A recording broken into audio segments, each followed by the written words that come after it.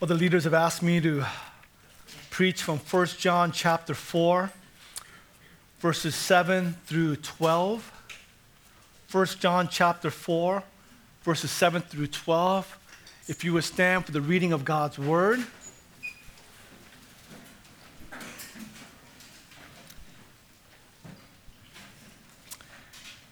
Beloved, let us love one another, for love is from God, and whoever has been born of God and knows God. Anyone who does not love does not know God, because God is love. In this, the love of God was made manifest among us, that God sent his only Son into the world so that we might live through him.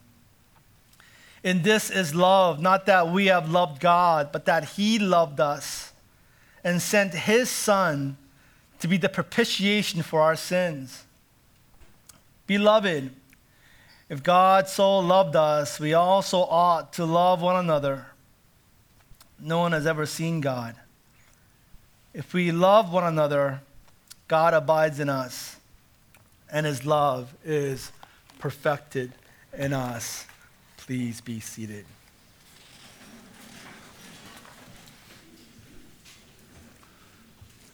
Well, many of you might be like me in this way, that if you have things that you enjoy in this life, you delight to share them with others. There are many things I personally enjoy, and I have added joy when other people enjoy what I enjoy. So, of course, my first love is Christ, and I love sharing Christ with others. But if they're Christians, then I could share with them my love for food, certain kinds of food, certain desserts, certain movies and books, songs, and of course, the Los Angeles Lakers, the best team in Los Angeles right now. We'll see in a few months, but right now, they're the better team. So we met up with a family a few weeks ago, and they're a family with 6 kids. We finally found out one family with more kids than us, and so we thought we have to get together, and they're becoming very dear to us. But they're very opposite to us. They are blonde hair and blue eyes, and they're a surfing family. They all go to the beach and surf. Very different. And they're godly people, and so they're Christians. That's gone. So my second question is, have you ever had Korean food? And they said no. I'm like, I feel sadness for them. Because you really haven't lived, at least until you had Asian cuisine, if not Korean food. And so we're having lunch together, and I tell them, well, you're providing lunch. We'll bring dessert. Have you ever had melon bars? And they said no. I feel greater sorrow in my heart. You haven't had, I'm sure some of you haven't had melon bars too. You got to go get some this afternoon. We'll bring dessert. So we bring melon bars, and after lunch, we all have it together, and you could see their eyes light up. I think I saw tears streaming down from some of the kids, because it is just so good. It's magical, right? So we bought 3 boxes.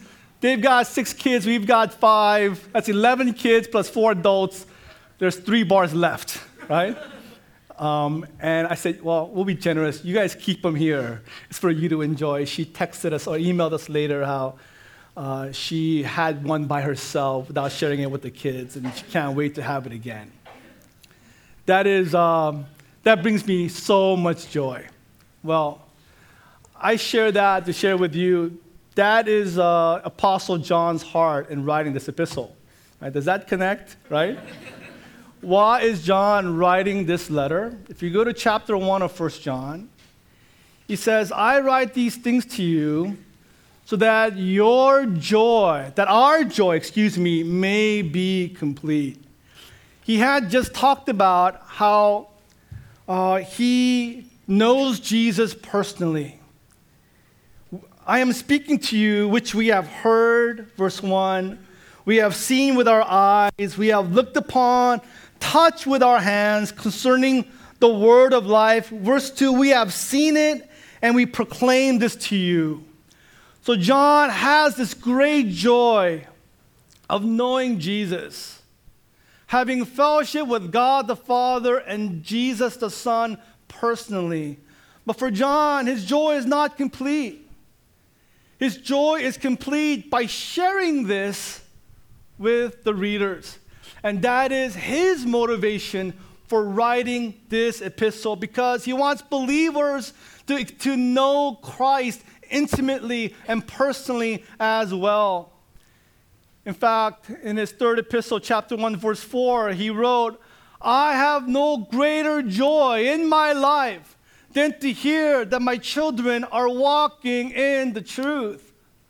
For the Apostle John, this dear, beloved saint, this godly man, his greatest joy in the world was to hear that people are following and walking with Jesus Christ our Lord. That was his greatest thrill. And we understand this, do we not? We read this, and every Christian in this room understands what he's talking about, because we experience similar joy. When we hear about people coming to Christ, when we have fellowship and we hear someone who's growing in their love in Christ, we experience that same joy. Recently, I heard of two people coming to faith in Christ. Two people who were lost, being saved. And that filled my heart with so much delight, so much encouragement. It fueled my desire all the more for Christ and for the cause of Christ in this world. Now, with that joy, very soon after comes concern. It is, I would say, always followed by concern. There is a sense of unease, a feeling of being unsettled, maybe even fear, because you are concerned whether this initial profession of faith, if that's genuine or not, if it's true faith or spurious faith, if this work of God was indeed God's work or man's work, right? This whole Tim Tebow thing is going on, and I fear next year every football player is going to be a godly man, right? Every football player is going to be praying and talking about Jesus because Tim Tebow was 7-1. I remember feeling this when my dad came to Christ many years ago. And when he professed faith in Christ, unequal joy. I don't think I've ever experienced such joy over someone coming to Jesus Christ. I think it'll be only equaled by if God allows our children to come to faith. But at the same time, there was so much fear in my heart. I almost didn't allow myself to give in to this joy because I don't know if I could handle the disappointment if this was a false conversion. It was a foxhole conversion. He's going through a difficult time, so he's just externally saying the right things. Because we know anybody can pray the prayer, and you're not saved by praying the prayer. You're not saved by saying the right things or doing the right things. You're saved by grace through faith. So I remember for a year or two just waiting and praying and asking God for true faith to be revealed in his life. And when I saw more and more of that, my joy was complete. Well, that's Apostle John's concern for the readers, and his concern and our concern for our church. Our joy is made complete when there is a profession of faith, but also accompanying fruits that validate that this faith is indeed true and genuine.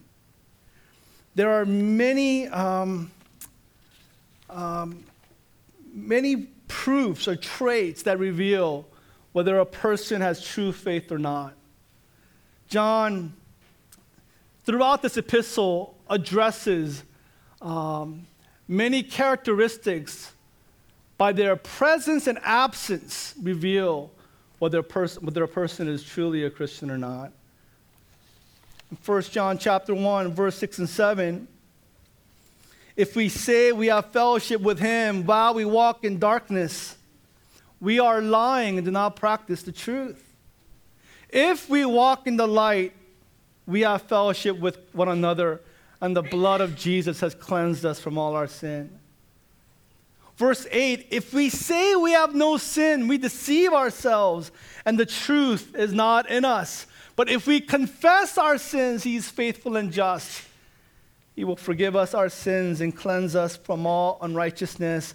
But if we say we have not sinned, if we deny that we are sinners, then we make God out to be a liar, and his word is not in us. Next chapter, chapter 2, verses 3 through 6, another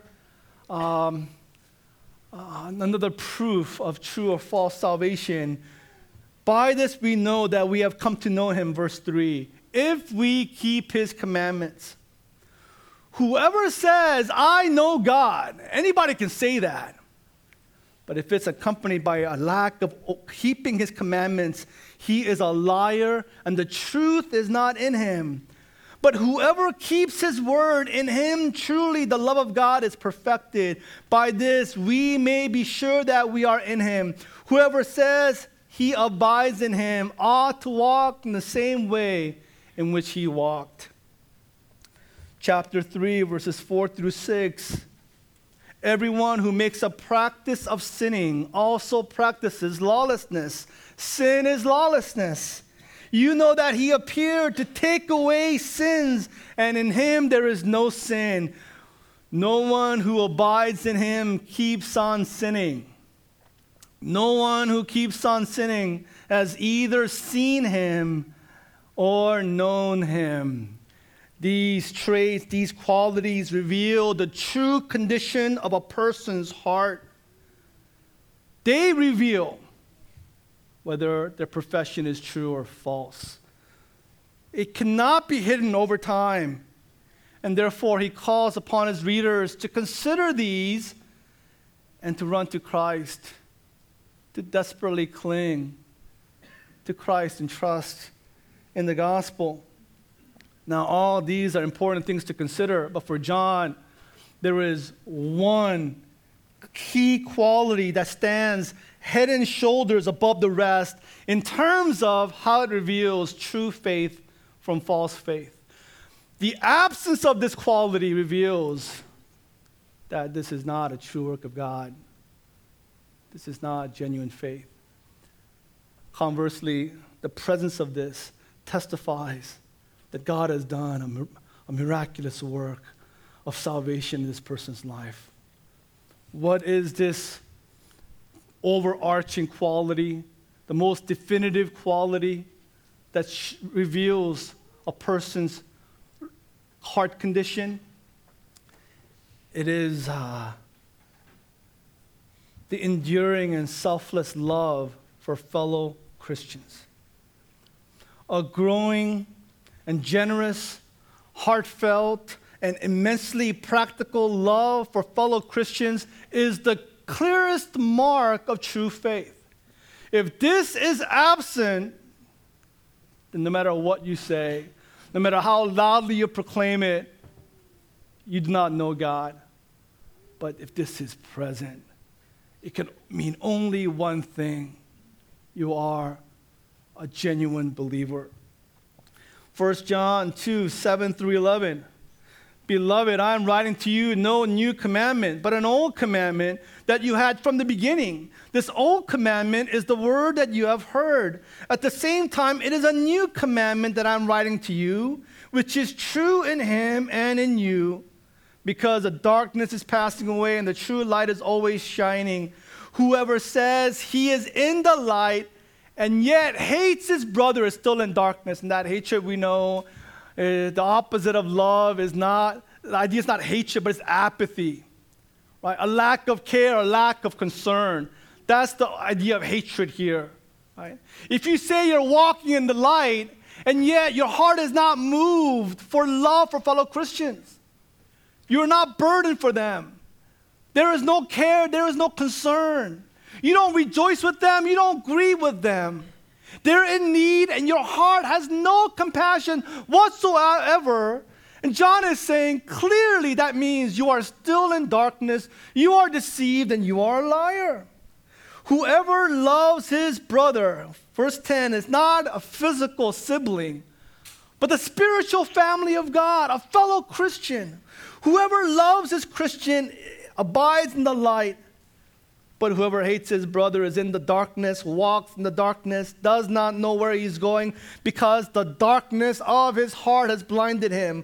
1 John 3:11, this is the message that you have heard from the beginning, that we should love one another.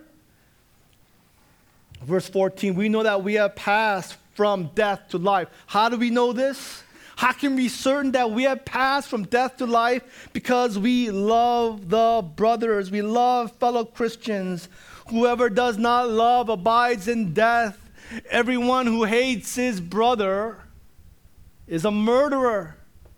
And you know that no murderer has eternal life abiding in him. By this we know love, verse 16, that he laid down his life for us. And so we ought to lay down our lives for fellow Christians. But if anyone has world's goods and sees his brother in need, yet closes his heart against him, how does God's love abide in him? It's impossible. Look, Jesus gave his life for us, so we ought to give his life for one another. And yet you are rich, and your brother in Christ is poor, and your heart is not moved to give him a penny. When Jesus gave his life for you, how is it possible that you are a Christian? It is an impossibility. And then 1 John 4:19 through 21. If anyone says, I love God, and hates his brother, he is a liar. For he who does not love his brother, whom he has seen with his own eyes, he cannot love God, whom he has not seen. Well, our passage is all about this, verses 7 through 12. In this passage, we find why this singular trait of Christian love so clearly separates sheep from the goats. We discover why love for fellow believers is always the consequent result. It always accompanies saving faith in Jesus. This is always, in a profound way, in a growing way, present in every believer. Look, the church is diverse, right? In terms of our ethnicity, our culture, our tradition, our preferences, our convictions, our personalities, our characteristics, the church is diverse. We are all different. It's a global movement. But every true Christian in every part of this world has this quality in their lives, and that's love for the brethren, love for fellow believers. In 6 verses, we find the word love 13 times. It's all about how this reveals where we stand before God. How we relate to one another reveals our status, our position, and our relationship with God right now. Look at verse 7. John begins this section with the word beloved. Now, he is doing 2 things by this. He's telling them you are loved by God. You are loved ones. You are beloved by God, and know this. And secondly, beloved means you have my love. John is practicing what he preaches. I am coming to you as someone who loves you, who is for you, who is on your side. John reminds them that the command that is upon them is upon him as well, and he is practicing what he is commanding them. He says, beloved, let us love one another, for this love is from God. That reflexive phrase, let us love one another, occurs 3 times in these 6 verses. Verse 11, it is an exhort. Verse 7, it's a command. Verse 11 is a statement of duty. Verse 12, it's a hypothesis. If we love one another, this is the result. So John has in mind this idea of one another. This phrase occurs 54 times in the New Testament, one another. This tells us that the Christian experience is in a community. It's communal, it's not individual. I've said this so many times, salvation is individual, but Christian life, sanctification is always in the context of community. Yes, we know relationships are hard, they're messy, they're difficult. It is easy to keep our guard up, to relate to people via just Facebook, emails, and text messages. And we want to keep it at distance from people because we don't want to get hurt.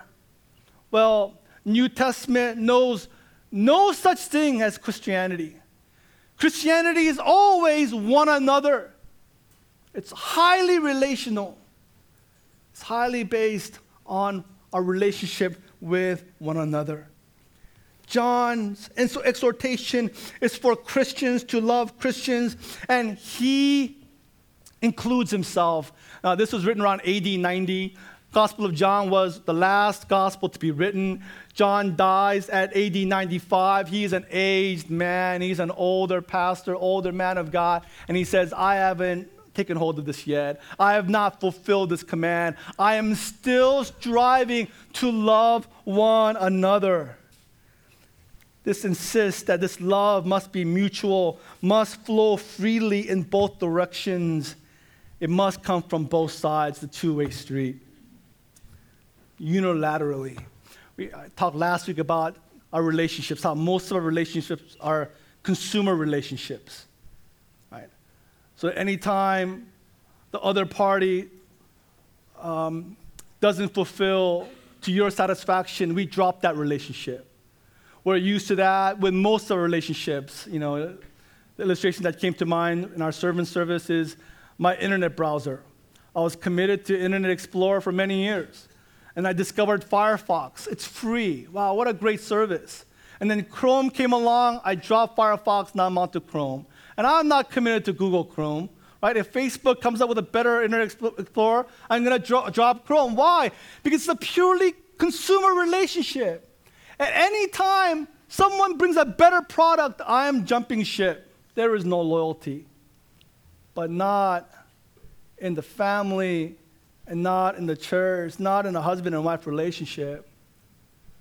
The husband doesn't say to the wife, I'll start being selfless as soon as she starts being selfless. Right? I'll start loving her once she A, B, C, D, E, F, G. H, I, J, K, L, M, N, O, P. Q, R, I can go all the way to Z, right? And the wife could say, I'll respect my husband as soon as, 1, 2, 3, 4, 5, 6, to infinity, right? No, that's not how a covenant relationship works. You promise, you make a vow on your wedding day. Not that you love that person, that's the reason for marriage. No, you vow, I will love you. Right? I will be there. Right? Rich or for poor, right? Through health and sickness. For the thick and the thin, I will be there. This is my unilateral vow, covenant before God and man to you, unto the Lord. And whether you are worthy of it or not, whether you are respectable or not, whether you fulfill your obligations or not, I am committed to you on both parties. Likewise with the Christian relationship. We are to love one another unilaterally. A call to a high and unselfish love which first independently seeks the true welfare of the one who is being loved. How is this possible? Because this love is from God. Look at verse 8. In verse 7, this love is from God. In the Greek, there is an article before the word love. The love is from God. Right? It's a specific love. It's a unique love.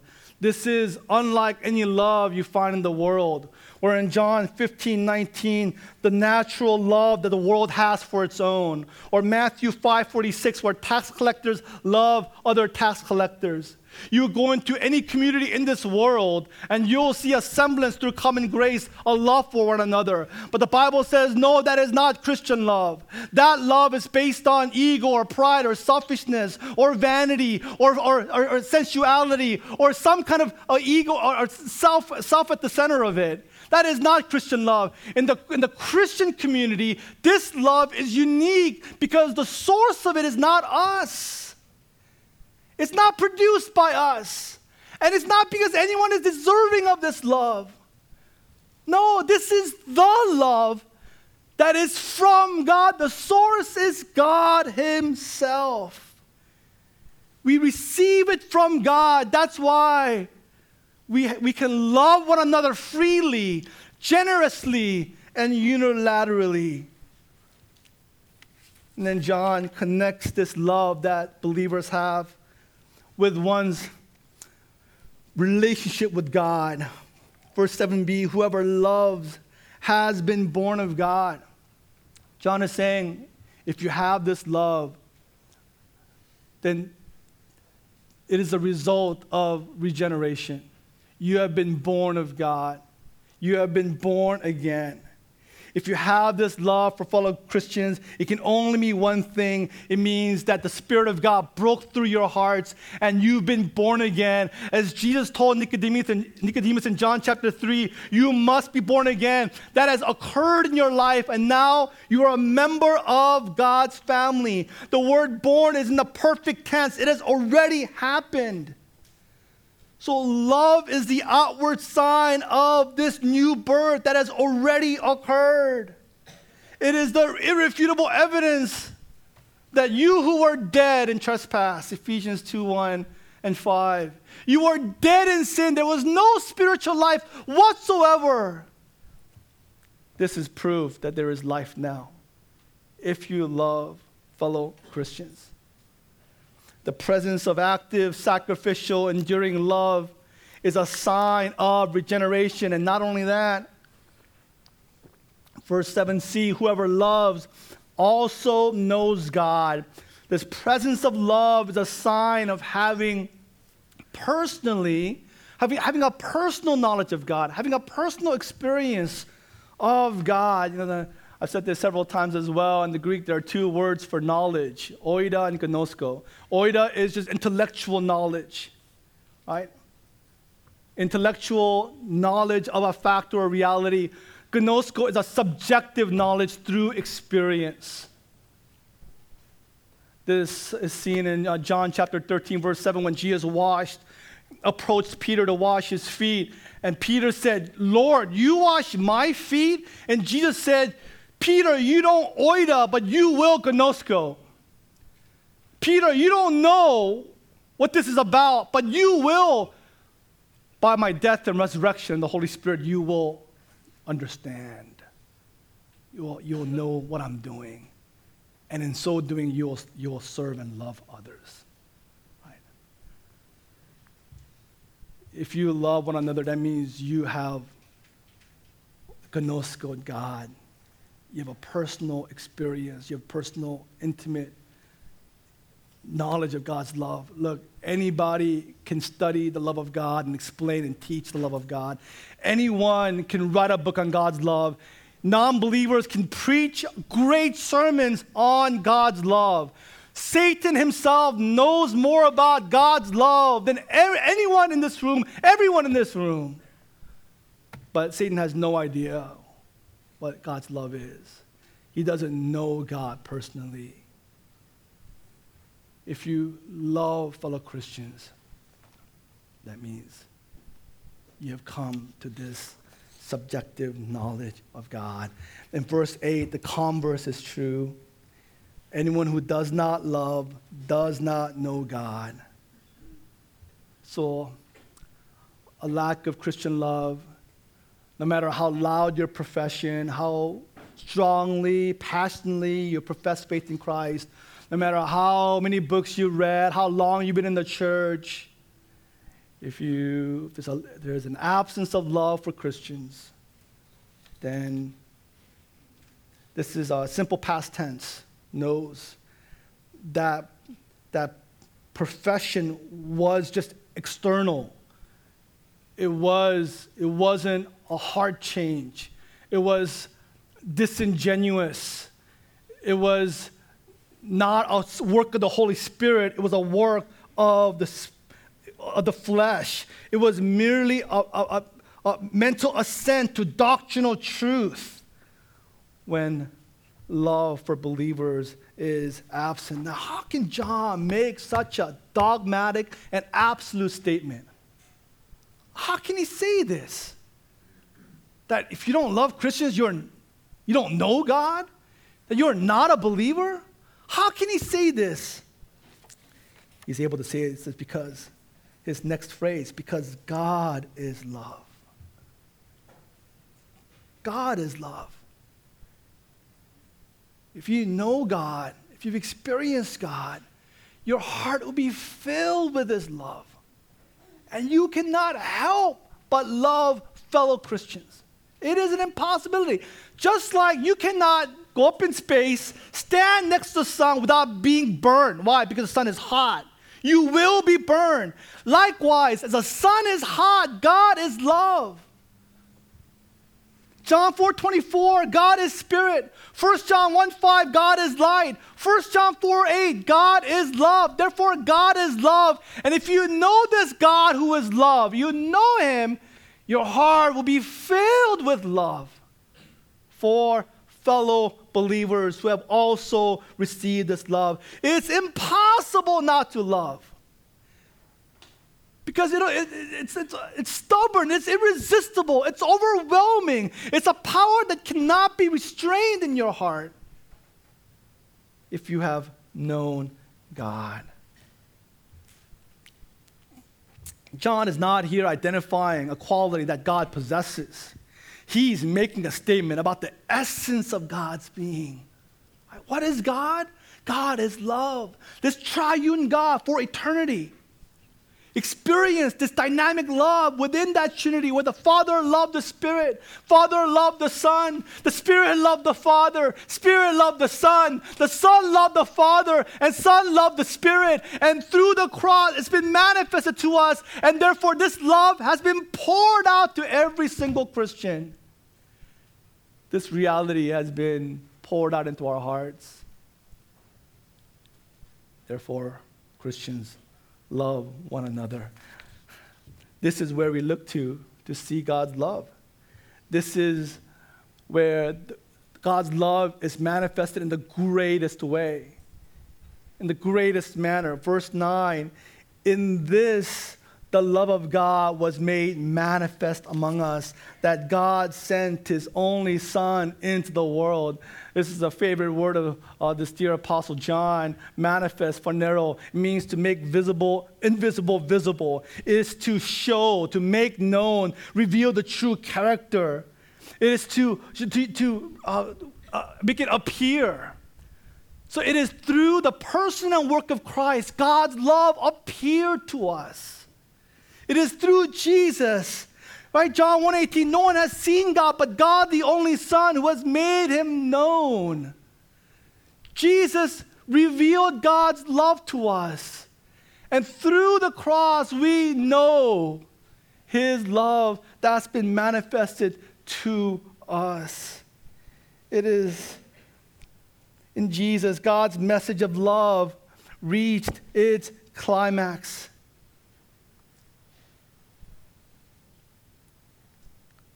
God sent His only Son into the world. This is the heart behind Christmas. Right? This is the reality behind this season. Why did Jesus, why was He born?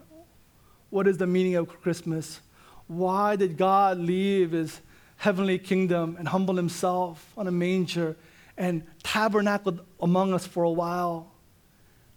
It's because of God's great love for us. God gave His only Son, monogenes, so that we might live through Him, that we might have this life. Life is relationship with God, that we might be abiding and connected with God. And then just in case there's any confusion in verse 10, John makes it clear in the very next verse that God gave us this life not because of our love for God, but because of his love for us. Verse 10, in this is love, not that we have loved God, but that he loved with us. The initiative is entirely God's. He knew us before the foundation of the world. He knew your name. And he loved you. He chose you. He is not responding to our love. He's not meeting us halfway. No, we were dead in our sins. We were enemies of God. We were rebels among the throngs who cried out, "Crucify Jesus." If you listen carefully, you will hear your voices by your sins. But God, knowing all of that, he knew us and he loved us, and therefore he sent his son. And this is love, in that he loved us. And therefore he sent his son to be the propitiation for our sins. That's an important word. Sounds like a word that's too heavy in theology or doctrine for us to really want to just, to garner our attention, but it's worthy of our attention. J.I. Packer was asked, how would you describe Christianity? And he said, I would describe Christianity with 3 words: adoption through propitiation. Someone asked him, is propitiation important to Christianity? He said, it's the heart of the gospel. It's heart of Christianity. It comes from an old English word, means to appease. Jesus was the sacrifice that appeased God's wrath. That was our predicament. Because of our sins, God's wrath remained on us. We were the objects of God's righteous, unbridled anger and wrath. And nothing in us could appease him. And nothing we did could appease him. No amount of good works could satisfy God's justice. Because not only because of the greatness of our sins, but because of the perfection of God's holiness, nothing could satisfy him. But because God's love for us, what did he do? He did what we were helpless to do. He sent his son, the perfect, righteous, sinless God, and he was not just a propitiator. He was not just a priest who would go and make sacrifices to atone for the sins of Israel. He was not just a propitiator. He was the sacrifice. He was the propitiation. Where when he came upon the altar, he didn't bring an animal. He laid himself down. He sacrificed himself. He was our substitute, and he received God's judgment and wrath on our behalf because of God's love for us. He is the propitiation for our sins, whereby through his death and resurrection, we have the remission of our sins. The complete forgiveness of our sins, where God declares us righteous, justified, forgiven. And that's what believers will hear on that day of judgment. Instead of hearing the words that we deserve to hear, guilty. Like hell forever. Eternal banishment. Away from me, you workers of iniquity. That's what we deserve. Instead, he will say, beloved, you are righteous, you are justified. Enter into your rest, my good and faithful servant. Now, through the gospel, we hear that verdict today, where we hear there is no condemnation for those who are in Christ Jesus. That is what God has done for us in Christ. He did all of this. Jesus made full atonement for our sins. Why? Again, because of God's love for us. J. Dwight Pentecost said this: the death of Jesus Christ did not change the heart of God, as if one who hated us now loves us. Rather, it opened the floodgates of God so that the love of God for sinners could be poured out to them through Jesus Christ. Right? It didn't change God's heart. He always loved us. but we rejected his love. And sin separated us from God. Now, through Christ, the floodgates has been opened where he poured out and he pours out his love to our hearts. Therefore, right, verse 11, beloved, if God so loved us, a first-class conditional sentence, meaning it's not a rhetorical question. No, it is a reality. God has so, like, highlight, underline, circle, bracket, make an arrow to that word so. If God so loved us, what is this so? Meaning the death of his only son. If God has so loved us and this love has been poured out into our hearts, what is the command? What is the consequent result? What is the imperative? We also ought to love one another. John has now immensely strengthened his case and our motivation. His blood flowed for our forgiveness. In view of the mercy of God, what is our duty? What is our obligation? What is God's holy command for Christians? Is to love one another. 2 Corinthians 5:14. Love of Christ controls us. It compels us. It constrains us. It empowers us. It motivates us. It's the word suneko. It means to press. It means to seize. It's the word that Paul used in Philippians 1:23. I am hard pressed. It's the word that Luke used in Luke 8:23, the Gadarene demoniac. Right? How many demons are there? There are legions of demons. So Jesus sends these demons to herd of pigs. They commit suicide. The town is seized with fear. They're terrified. And they ask Jesus to leave. They're compelled with fear. They're overcome with fear. And they order Jesus to leave. That's suneko there. And that's the power of God's love, Christ's love in us. It seizes Christians. It overwhelms us. It dominates believers. When we understand who God is, that he is love, and that he has always loved us, and that we have spurned his love, and through the cross, the floodgates has been opened, and he has poured out his love through the death of his one and only son. This love comes into our hearts, and it grips us. It's unrelenting. It's irresistible. It overcomes our lives, where our lives slowly, gradually, but clear arc, it dominates, and our focus of our lives, our reality, becomes centered around fellow Christians. Everything else is child's play. Everything else we let go because God's love takes over our hearts, and we love the brethren. That is why John says, beloved, if God has so loved us, we also ought to love one another. This duty to love is not a condiment or we sprinkle on to other commands in the scriptures. No, it is the main command. It is the law of love. Right? Galatians 5:6, circumcision doesn't matter, uncircumcision doesn't matter. The only thing that matters is faith working itself out of love for fellow believers. Well, the question is, then what about unbelievers? What about making disciples of all nations? What about global evangelization? John says, I'm glad you asked. The message of the gospel is to be spoken and experienced.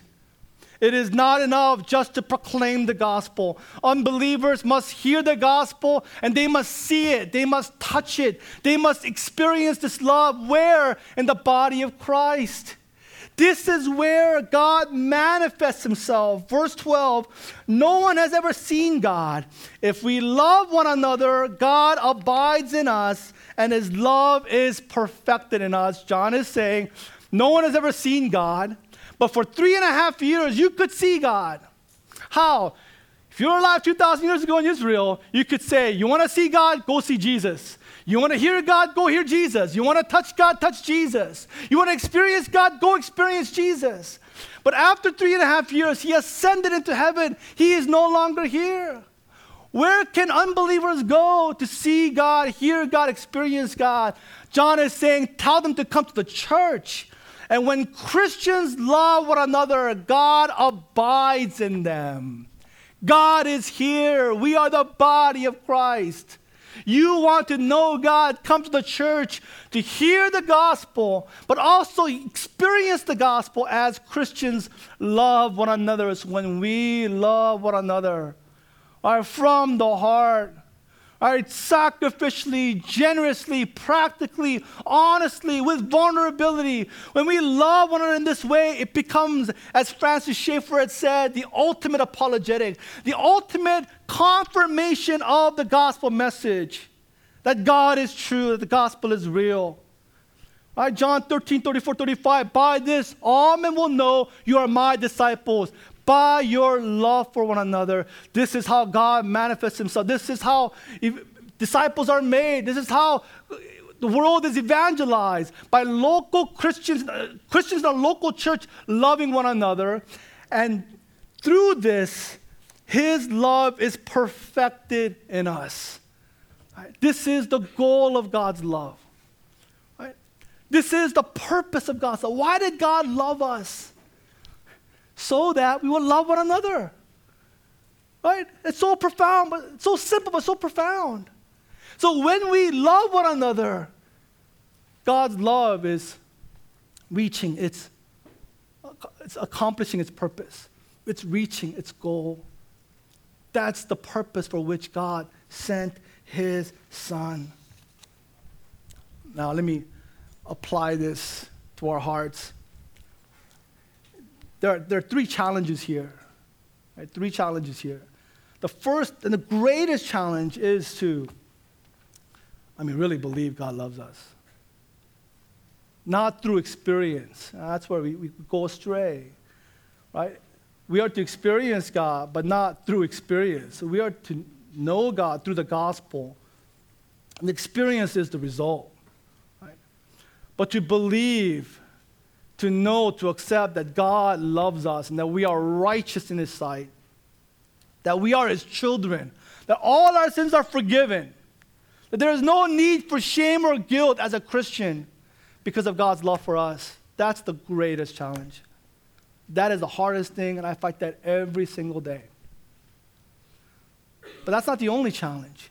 The second challenge is to respond to that love, because you discover that love, then you want to be like Peter in the Mount of Transfiguration. Let me build a tent up here, in my room, and I'll just commune with God alone, I'm going to just, talk to people via Facebook, reach out, evangelism by dropping tracts.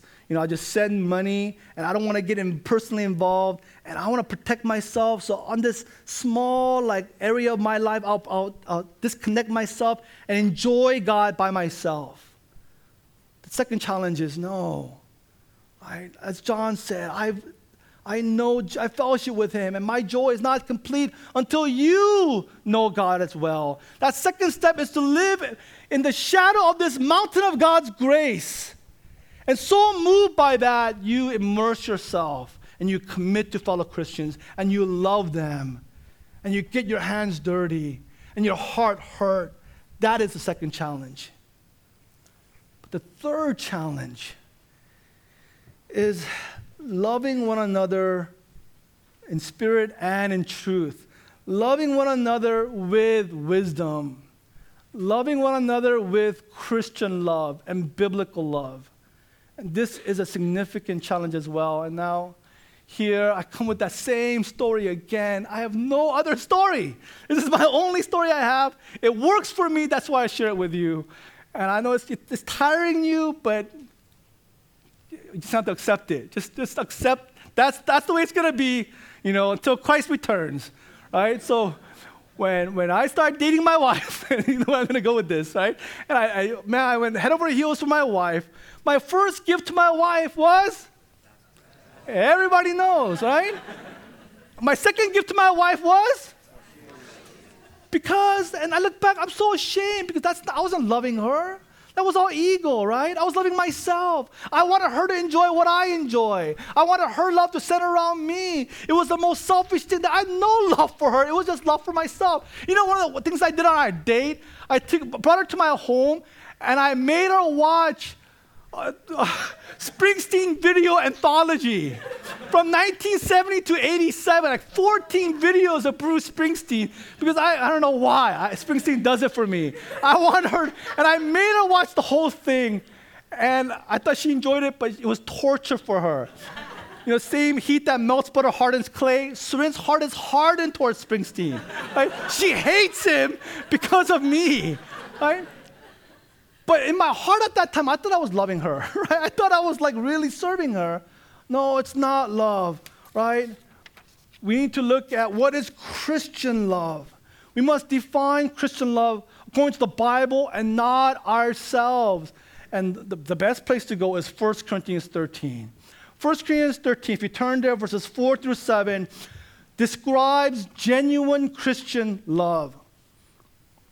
The Corinthians were saying that they were pneumatical, they were spiritual, they know love, they're a loving community, they're filled with love. And Paul's saying, no, you know nothing of love. Right? There is no love here. Right? You are an awful church. You need to repent. And he says, what you're doing is not love. Let me show you what love is. Now, this is how deceitful our hearts are. We use the Bible as a magnifying glass instead of a mirror. So we get a list like this, and what do? We use it as a magnifying glass, and we look at specks in people's eyes and make it into a boulder. And we say, 1 Corinthians 13, 4 through 7, this is not how my parents loved me. I'm a victim. This is my wife's problem, right? This is my husband. He's not doing this. Right? My fellow believers, they're not doing this. And we use the Bible to judge others, and that's a misuse of the law, misuse of instruction. James 1, the Bible is a mirror to be used for ourselves, to look at ourselves. Our heart is so deceitful. I find myself constantly doing this. Do not use 1 Corinthians 13 to judge others. Use 1 Corinthians 13 to look at yourself. Series of 15 verbs, and Paul describes Christian love and how he describes it for us so that we might grow in this way. Well, go through this one by one. Love is patient. First thing about love is patient. It's macrothumos, which is long suffering. The idea is it's hard to get you upset. Because you love that person, it takes a lot to get you riled up. You will suffer and suffer and suffer, and your heart still is loving. The opposite is, man, you're easily provoked. You get upset, you get angry, right? You got a hair-trigger temper. A slight thing and you explode and blow it out of proportion. You are impatient. You're short-suffering. You don't want to suffer. Any inconvenience, any suffering, you have a temper tantrum. Christian love is long-suffering. You will suffer and suffer and suffer for a long time. Right? Secondly, love is kind. It's the idea of gentle, obliging, willing to help or assist. It's being agreeable. It's being polite, courteous, accommodating. It's others-centered, not self-centered. These two positives are followed by 7 verbs that indicate how love does not behave. Love does not envy. And that is so revealing. You're not jealous. You're not envious. There is no rivalry or contentiousness. There is no strife that comes from you're sizing each other up. You're measuring each other, and there's a sense where I'm better than you in these ways, but you're better than me, so I'm jealous for you, and there's strife and anger in your heart. That's not love.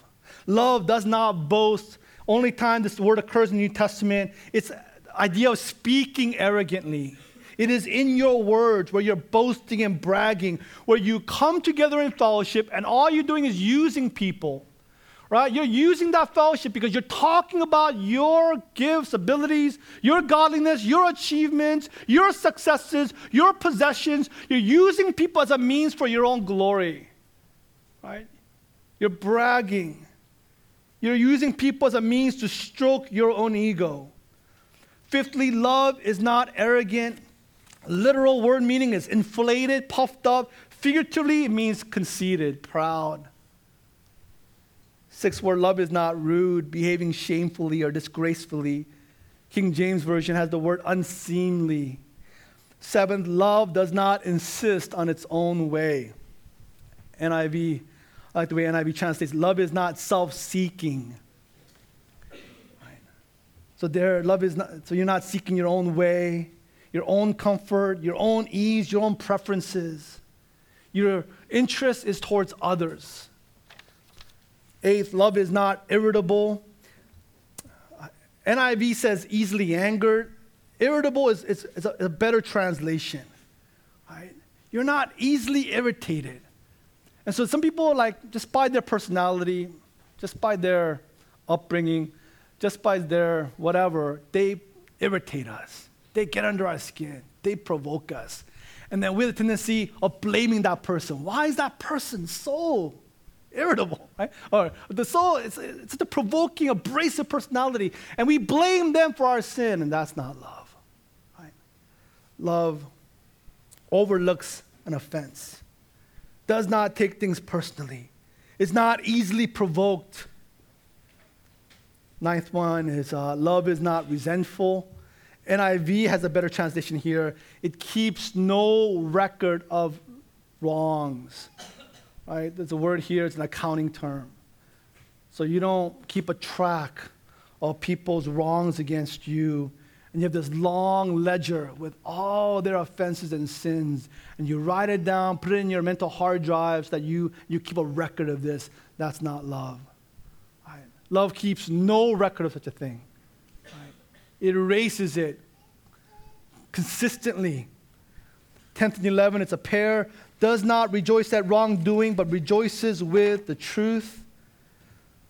Love does not delight in evil, but rejoices with the truth. I just thought about King David. And here is Saul pursuing him and attempted to kill him many times. David spared his life when he had the opportunity. His own men, remember Dave came to relieve himself at the cave of Adullam, and his own men were saying, God in his provision brought the one trying to murder you into this cave. Raise your hand and execute him because you are the rightful king of Israel. And David said, dare I take the place of God and enact judgment? And all he did was cut a corner of his cloak, and even that, his conscience was pricked.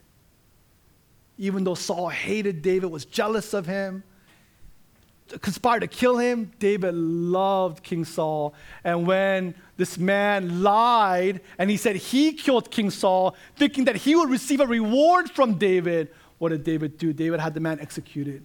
How dare you take the place of God, enact judgment, raise your hand against God's anointed one? And he had him executed, and he wept because even the death of the one who was trying to murder him, David loved him. David did not rejoice with wrongdoing, evil, even though it came upon his enemy. Instead, rejoices with the truth. 7 through 8, love bears all things, believes all things, hopes all things, endures all things. Love never ends. 2 are present, 2 are future. The final one is just for eternity. Presently, love bears, puts up with everything, New English Bible. Right? There is nothing love cannot face. Presently, love believes all things, never ceases to have faith. And then future, love never gives up hope. Love never gives up. And then verse 8a, love never ends. Pipte means fails or collapses. It never ceases. Paul says that faith, hope, and love is the greatest. Why? Because in heaven, no need for faith. We'll see Jesus. No need for faith. In heaven, no need for hope, because all the hope is a reality in heaven. But in heaven, for eternity, there will always be love, and it will always grow. Love within the Trinity, love from the Trinity, triune God to us, and love from us to one another, it will continue to increase. Now, the power to love comes from the gospel, the reality of what God has done. But how we love, the 15 descriptions here, I believe is also connected to how we believe we are and how God treats us right now. Does that make sense? Right? The power to love is from the gospel past and the gospel future.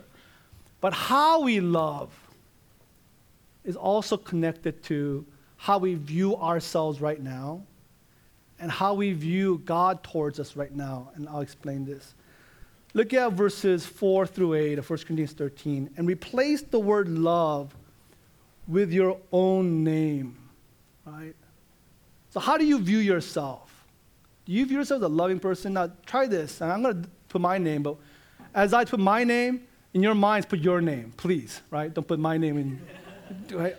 So James is patient. Don't laugh, okay? Right? James is kind. James does not envy or boast. James is not arrogant. James is not rude. James does not insist on its own way. My children are like rolling their eyes right now, right? James is not irritable. James is not resentful. James keeps no record of wrongs, right? James does not rejoice at wrongdoing, but James rejoices with the truth. James bears all. James believes all things. James hopes all things. James endures all things. James's love never stops. Right? Does that help? It helps me to see how unloving I am. Right? That how my idea of my love for others is really just pretension. It's just outward. Really, how there's an absence of true Christian love in my heart. Does that help you? What further will help you is, how is God in Christ treating you right now? Right? Replace love with Jesus. And this is how he relates to you. Jesus is patient with you right now. He is long suffering with you right now. Jesus is kind to you. Jesus doesn't envy you. He's for you. He doesn't want anything from you. Jesus doesn't boast. Jesus is not arrogant when he's with you. Jesus is not rude when he's with you. Jesus is not self-seeking in his relationship with you. Jesus is not irritated by you. Jesus is not keeping any record of your wrongs. Right? Only thing he sees is love towards you. Jesus does not rejoice when you're suffering. Jesus rejoices when there's truth in your life. Jesus is bearing all things for you and with you. Jesus believes in you with all things. Jesus hopes for you. Jesus endures with you. And Jesus' love for you will never end. See, we can only give to others what we are receiving if we believe this is how Jesus is relating to us right now. It'll help us overcome that third challenge, to love one another with a Christian love. Let us pray. Oh God, we thank you for this wonderful passage. And Lord, in your sovereign timing, we need it as a church, and I need it in a double measure. We all need it, and we thank you for reminding us and teaching us that you are love. And it's not something to be added on to our Christian discipleship. It is our discipleship. It is our highest duty, our obligation, highest command. It's the law of Christ. It's the law of love. So in view of God's mercy, may we love one another from our hearts, because the source of it is from you. And may we love one another with Christ's love. How Christ loves us today, right now, may we, in the same manner, love one another. Lord, we come before you now in communion. And through this element of the broken bread and the wine, Lord, we physically experience the cross, its resurrection, and your return. Lord, may the remembrance of this great act of sacrifice because of your love move our hearts to love, to forgive, to humble ourselves, and to serve one another. In Jesus' name we pray. Amen.